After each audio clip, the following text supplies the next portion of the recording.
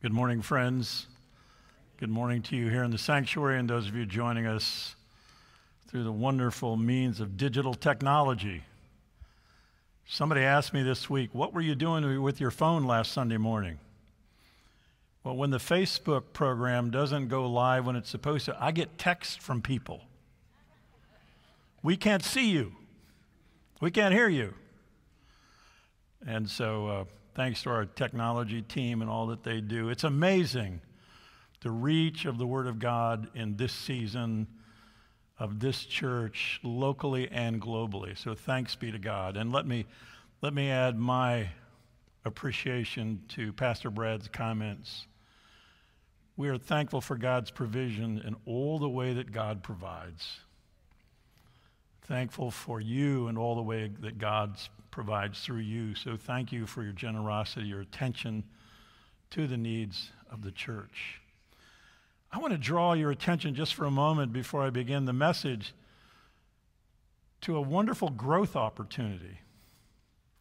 As we are expanding programming, as we continue to lean into sort of post-pandemic life together, we're seeing a growth in a couple of our ministries, particularly in children and student ministries. Great things are happening in those two departments. And we say thanks be to God. Thanks to the pastors who are leading that work, Pastor Melissa Waddy over here, and Pastor Jasmine Brenneman, who's downstairs with the children in this hour. They're doing great, great work. Could I just say to you, they need some of us to come alongside of them, not simply as volunteers, but as participants in building relationships that matter. I think we can all agree that much of what happens in the kingdom of God happens out of relationship. And I think about when I was a child growing up in the church, my Sunday school teachers, my youth leaders who were with us on the journey of life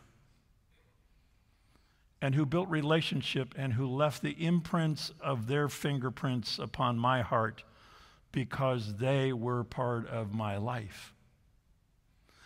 And so this morning, I want to invite you all, because I don't know how God will move,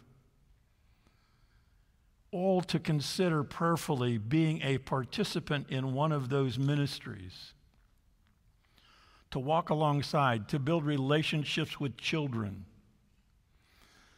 Our society and culture has sort of devolved into a space where we have a tendency to ask for one-time volunteer opportunities. And I appreciate the convenience of that, but it doesn't serve our children and our students well in terms of people who walk along and experience life with them and can share life wisdom with them and godly life. So my prayer is that God will call some of us to volunteer for stretches of time rather than just a Sunday, and be a relationship participant in the work of God's Spirit in the lives of these children. Amen? That makes sense? And I recognize that it may mean that you may need to step out of your Sunday school class for a few months. They'll still be there. You can still go to their gatherings. They won't blacklist you. But to think about the gift of your life to a child that would matter to them. I can think of no greater accolade than for someday for a child to say, so-and-so came and was a part of my life in the 3rd grade, the 4th grade, or the 5th grade, or the 6th or 7th or 8th or 9th or 10th or 11th or 12th grade, whatever grade it is. We will train you, we will teach you, we have all the resources, but there is a great need for us to invest in the lives of these children and these students. So will you pray? Would you open your heart and mind to the leading of God? Because if God would call you and lead you there, God will provide for you. Because you are God's provision for a child or a student. And I would say some of it is simply being present. Just go be present. Some of it is administrative. For example, someone to check children in when their parents bring them and help them go downstairs. It just requires being present. So we invite you to consider.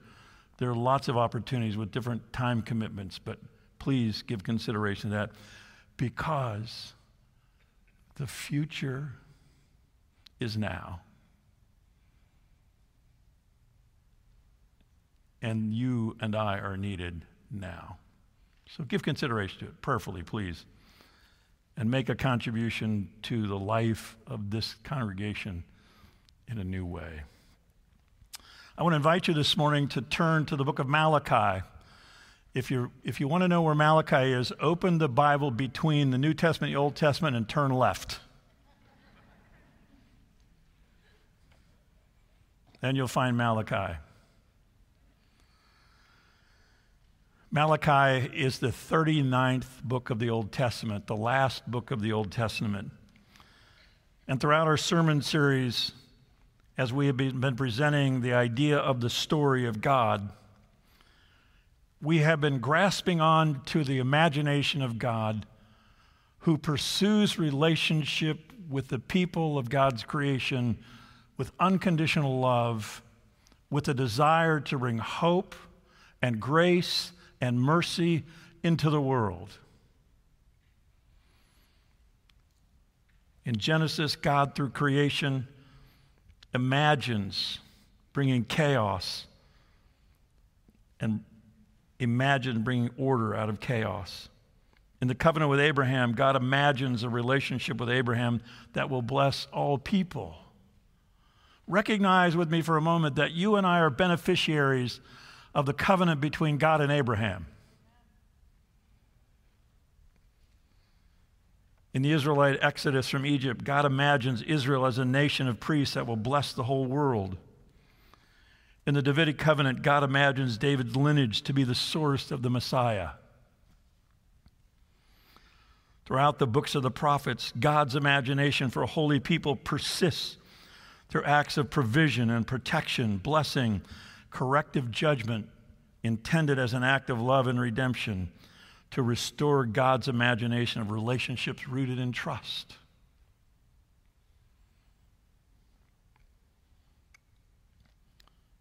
An imagination of relationships rooted also in obedience and love, which can bring blessing to all covenant participants. As Pastor Brad has helped us understand, every prophetic book ends with promise and hope, and Malachi is no different. The book of Malachi is important to us because it helps us look backward and forward. Chapter 1 of Malachi reminds us of God's love through time, and chapter 3 points us to a coming messenger. And next week, the sermon series, the story, takes us to the New Testament, where we will explore the presence of God's covenant in the New Testament. And it is in the book of Malachi we find all three elements of the covenant present: unconditional love, promises of blessing, and opportunities for correction. It would be helpful to our understanding of the prophetic books if we understood correction as an act of love. God's correction as a statement that I care enough about the people of the covenant to correct them, to help them understand that they have stepped outside the boundaries of the covenant, and to restore their relationship with God in a covenantal way. Let me ask you a question. How many of you have ever been disciplined out of love?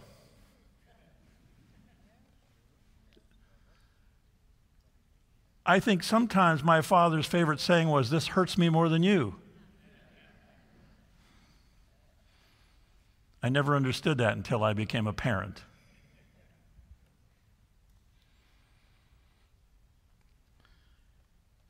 And so it is, as we come to the book of Malachi, we find that it is different than most prophetic books because of its timing. The ministry of Malachi occurs about 100 years after the return of the people of Israel to Jerusalem and their land, after the exile to Babylon.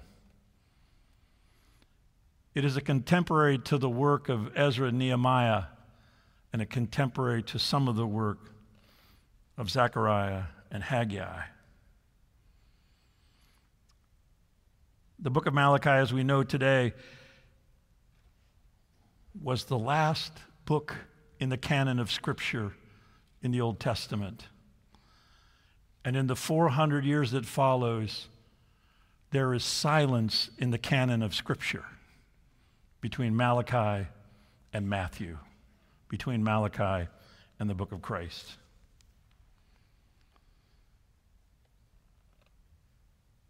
When Malachi's ministry occurs, Judah no longer existed as a national entity. The Israelite people no longer had a national identity. Their territory was now a tiny sub-province of the vast Persian Empire. The population no longer made up a nation, but was rather a congregation of Jews.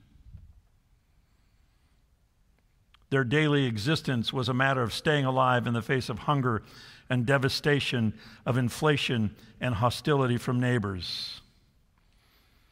And as the last book of the Old Testament, Malachi records a desperate series of disputes between the Israelites and their God, Yahweh. But as the God of the Bible was present and working in the days of Israel's glory, God was also at hand and active in her darkest days of trial. And it was the task of these post-exile prophets to declare how God was still present in the midst of this very, very difficult season.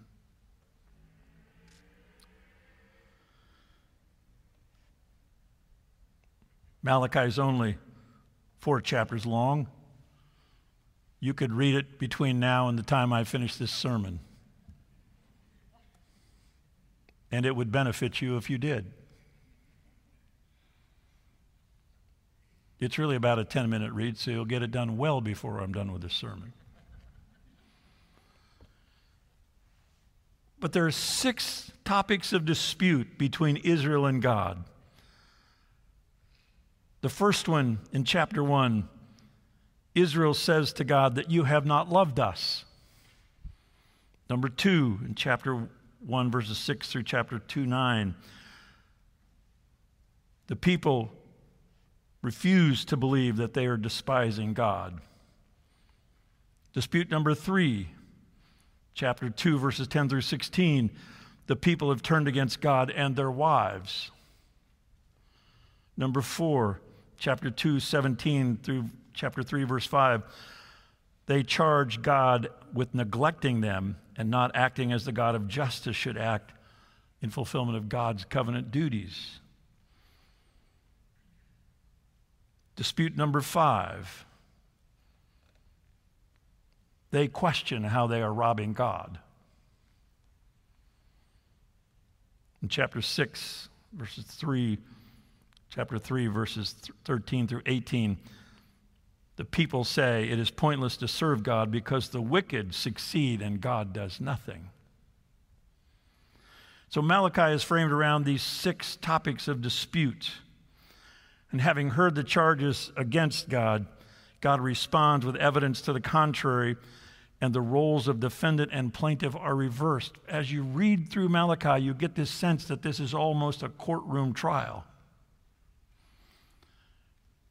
And as you make your way through those 4 chapters, the people are the plaintiffs and God is the defendant and on the defensive.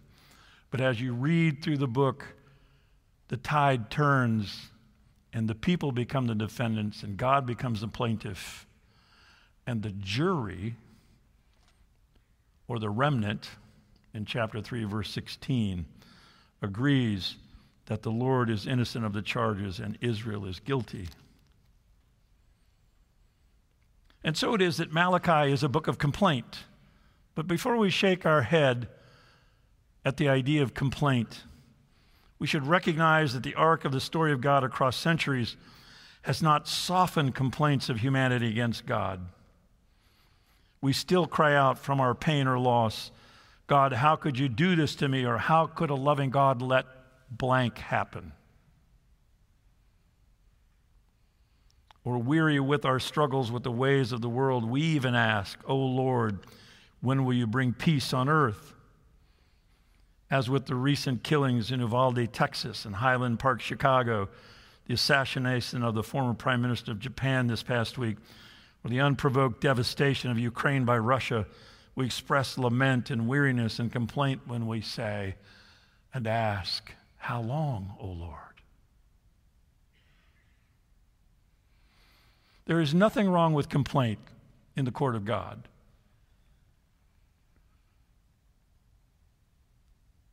But there is something inappropriate with complaint when it is inaccurate and it suggests God doesn't care and God is not active. And so it is, we find this in Malachi. Israel is tired of waiting for God to act on their behalf and deliver them from their oppressors and the miserable conditions of life because nothing appeared to be happening in her world. Nothing faced Israel but the dailiness of life. Anybody here weary of the dailiness of life? Sometimes the dailiness of life has its own weight and burden, and perhaps discouragement.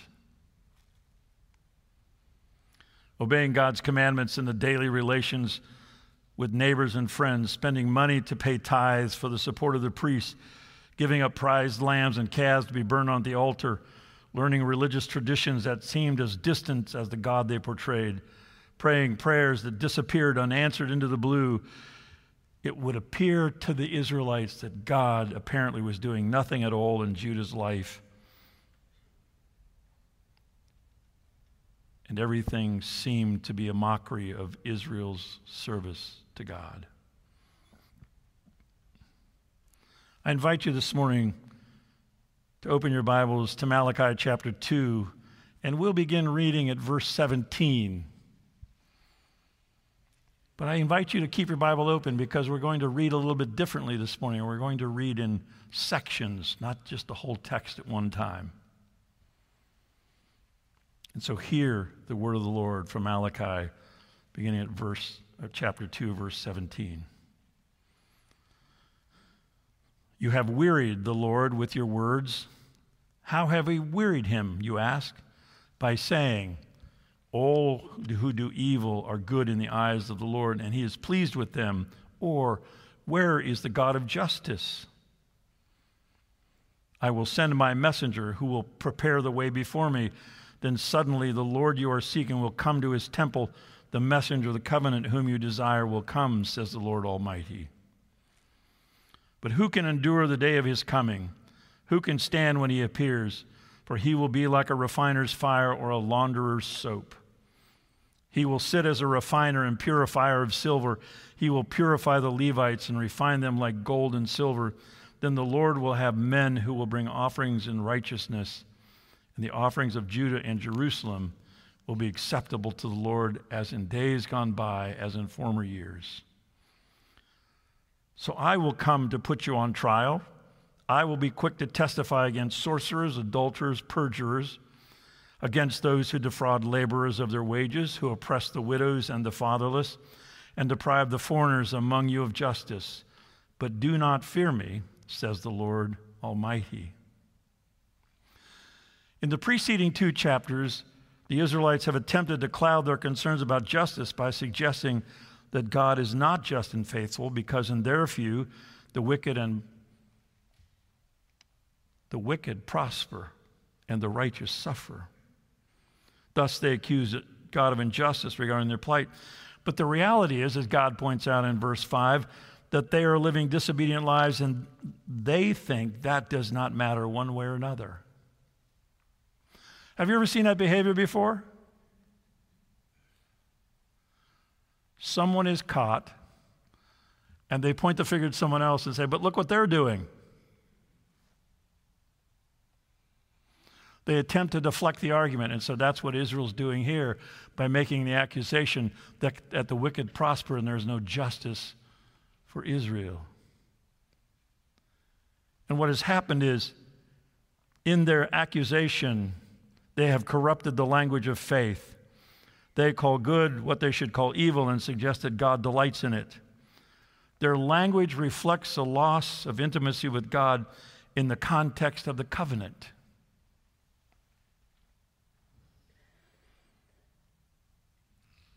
We should perhaps let that statement marinate upon our hearts and souls for a while. God's accusation is that they have corrupted the language of faith. They call good what they should call evil and suggest that God delights in it. Their language reflects a loss of intimacy with God in the context of the covenant.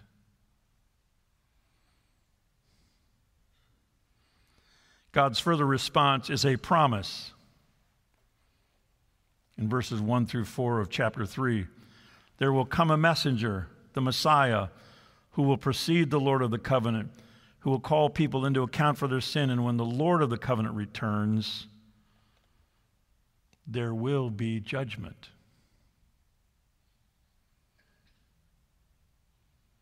It is of concern to me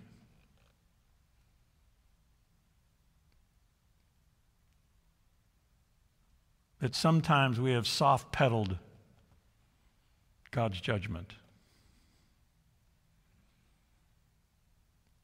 For we do no one good by simply suggesting it doesn't need to be worried about or to be a concern. But the Scripture is clear. There is a day of judgment that comes.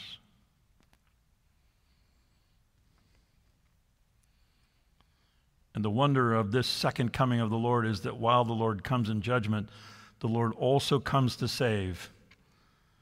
For the Lord comes to establish justice for all who have broken God's covenant, as illustrated in verse 5, such as sorcerers, adulterers, perjurers, those who defraud laborers of their wages, who oppress the widows and the fatherless, and deprive the foreigners among us of justice. And each of those categories are notable mentions in both Exodus and Deuteronomy. Malachi is reminding the Israelites of their covenantal responsibilities given to them during the Exodus. And by pointing forward, remind us of our covenantal responsibilities. For if you go in the New Testament, as we will shortly, we will find all of those themes from the mouth of Jesus.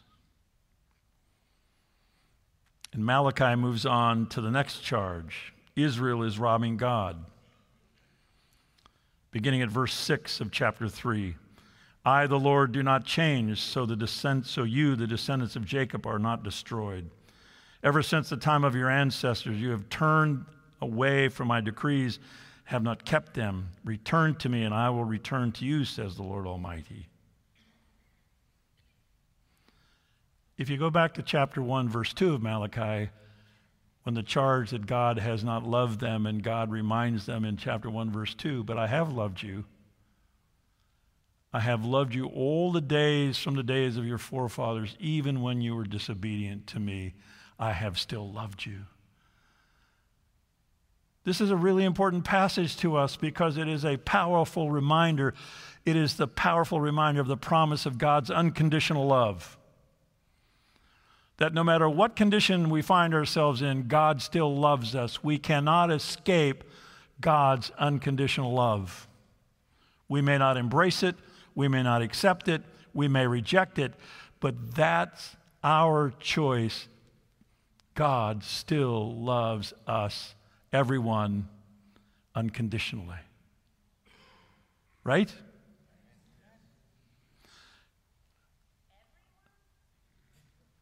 Everyone. Everyone. Say it with me. Everyone. That was last week's message. God's grace and mercy is needed by all and is for all. The book of Jonah.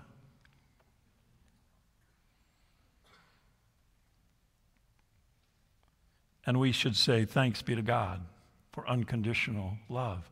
It is the promise of God to us and for us. It is the promise of God that brings hope to us, because the work of God's Spirit takes place and occurs beyond our knowledge in people's lives, and God can be at work without us ever knowing. It is my hope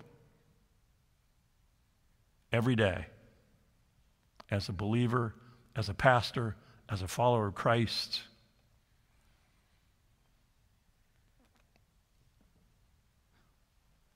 because it's going on even now.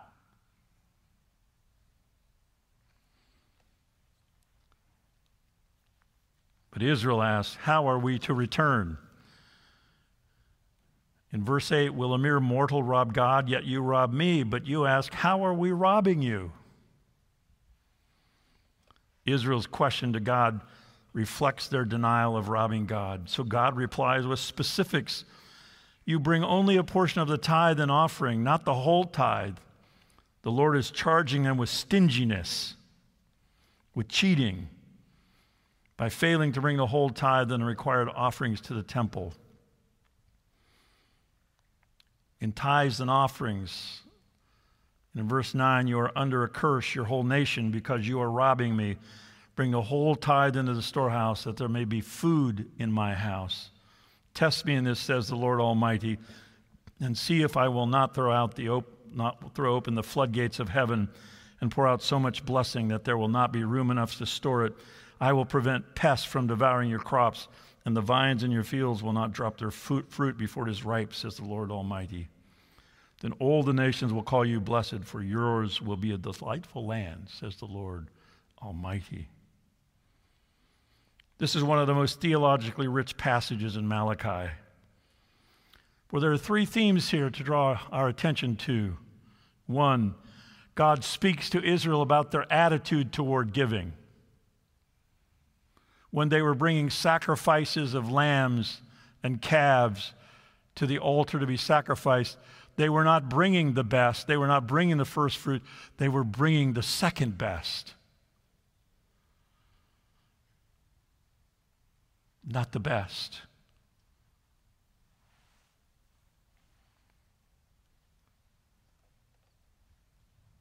And they may have been suffering, so it might have been easy for them to guard jealously their meager stores, which is in turn reflected in their lack of care for their neighbor. They have a lack of liberality and generosity, which is a means of expressing love for God.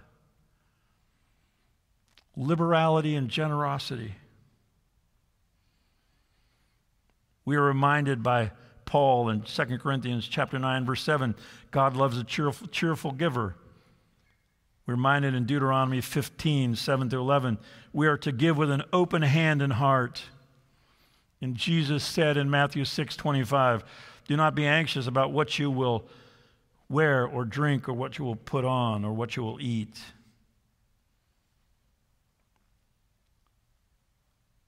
The reason being that bringing the whole tithe and the whole offerings are not only expression of generosity, it is also a statement of trust in God.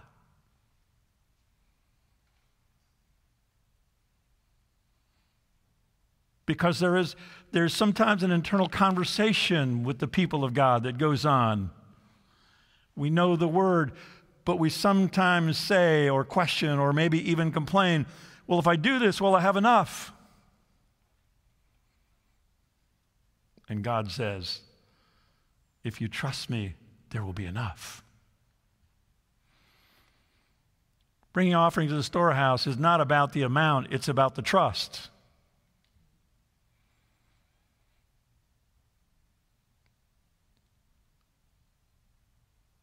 I had a man say to me one time,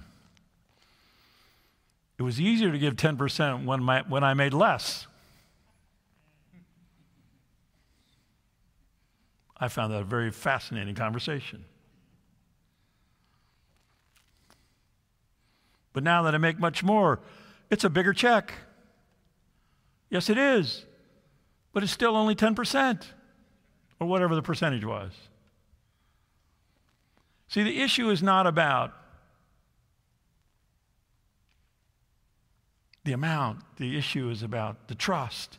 And the trust is a statement about whether or not we believe God's faithfulness will be evident in our lives, whatever we give, with generosity and liberality. It has been my experience that people who give liberally and generously always have enough. People who give stingy never have enough.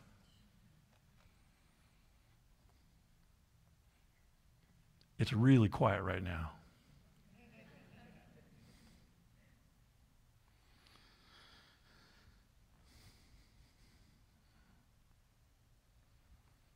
The trust reflected in giving testifies also that we believe we are precious in God's sight, that we love God with all our heart, and God will not abandon God's care for us. A trust that God's love pours out with more provision for all of us than our needs, and recognizes and gives witness to his provision and presence in our lives. Think about that dimension of trust. Trust springs from the awareness that we are desperately, deeply, unconditionally loved by God. And that we are precious in God's sight.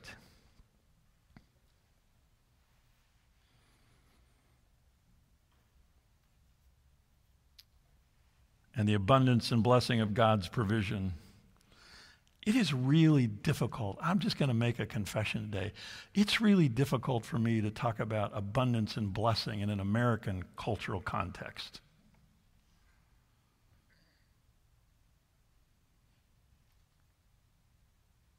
Because we have so much. Compared to most of the rest of the world, we have so much, so very, very much. In relationship to the need that exists in the rest of the world, we have too much. And some of you just repelled at that statement.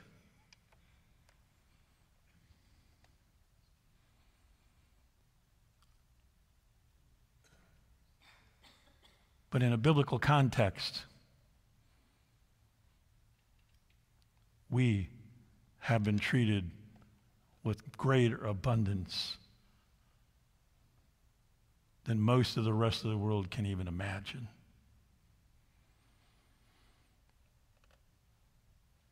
And the abundance and blessing of God's provision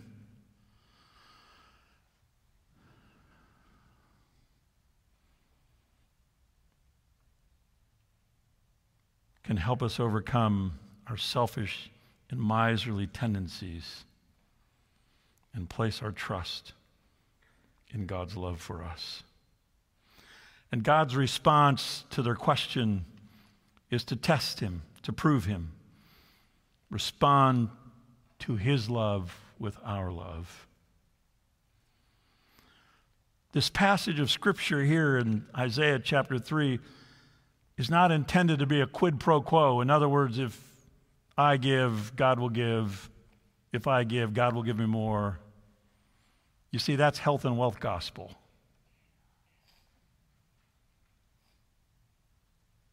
It's a misappropriation of Scripture.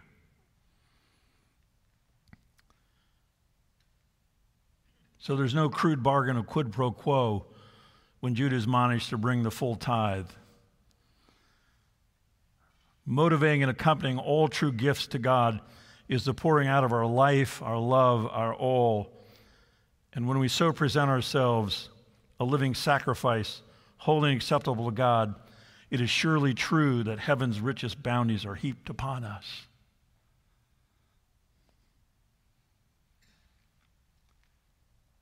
We find ourselves given graces anew every morning, too numerous to count, the glories of good creation, joy in daily work, patience, kindness, self-control, in the fellowship we have with one another, release from guilt and anxiety and dread of death, and above all, peace with God who covers us with mercy as if we are covered with air. Those words from Elizabeth Achtemeyer. Think about the generosity of God in relationship to the invitation to be generous with God. Think about all of the generous provisions we enjoy that go way beyond the monetary or the physical possession, but to the blessing of life itself, the blessing of fellowship and relationship with one another, the blessing of a new day, the blessing of the smile of a child. Later this afternoon, I'm going to get on a FaceTime call. I know how to use FaceTime. I don't need a 10-year-old. I'm going to get on a FaceTime call with Kate and Nora, who turned 5 today. And you know what's going to happen on that FaceTime call? Their joy and their smiles and their laughter are going to light up my life, and it will be the greatest blessing of this Papa's Day. Now, you all are special, and I love you, and you light up my life. But Kate and Nora, they're in a special category. That is God's provision and blessing. More than I deserve, more than I could even have imagined. And it's true when I see Jade and Paxton in San Diego, and I see Aubrey and Ben. Great joy.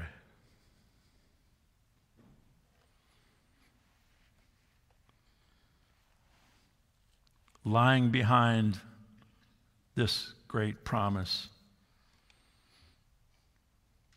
is the purpose of God to establish God's reign over all human hearts, from Abraham in Genesis 12, chapter 3, through Malachi. God's promise is to bring blessing to all families of the earth through Israel, God's chosen people. But the dispute goes on, beginning in verse 13 of chapter 3. You have spoken arrogantly against me, says the Lord, yet you ask, what have we said against you? You have said it is futile to serve God. What do we gain by carrying out his requirements and going about like mourners before the Lord Almighty? But now we call the arrogant blessed. Certainly evildoers prosper, and even when they put God to the test, they get away with it. Then those who feared the Lord talked with each other, and the Lord listened and heard. A scroll of remembrance was written in his presence concerning those who feared the Lord and honored his name. On the day when I act, says the Lord Almighty, they will be my treasured possession. I will spare them just as a father has compassion and spares his son who serves him. And you will again see the distinction between the righteous and the wicked, between those who serve God and those who do not. This is God's final response to the charges levied against him by the people of Israel, and a remnant, a small group of obedient people who recognize God's divine kingship,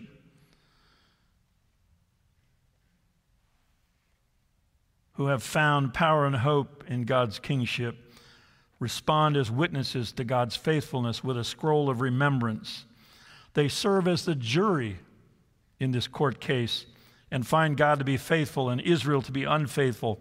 Their response underscores the reality that only the truly faithful can see life for what it really is. Who can see God's love and mercy for what it truly is?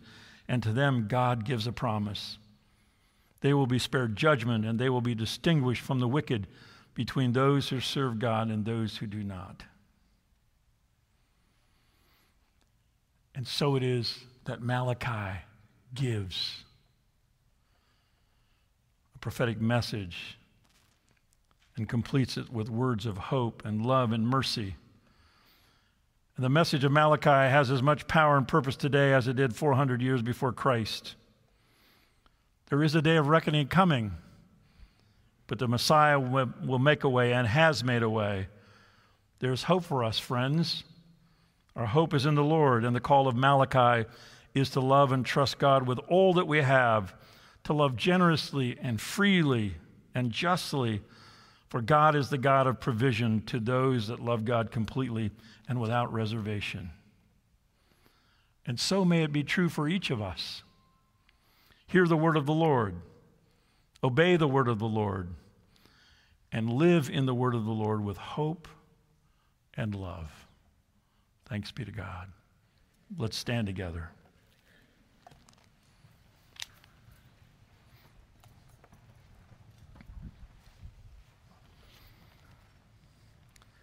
I invite you to receive this benediction.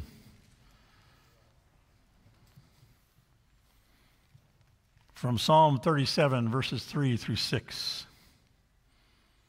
Trust in the Lord and do good. Dwell in the land and enjoy safe pasture. Take delight in the Lord, and he will give you the desires of your heart. Commit your way to the Lord. Trust in him, and he will do this. He will make your righteous reward shine like the dawn, your vindication like the noonday sun. Amen and amen. God bless you. Go in hope.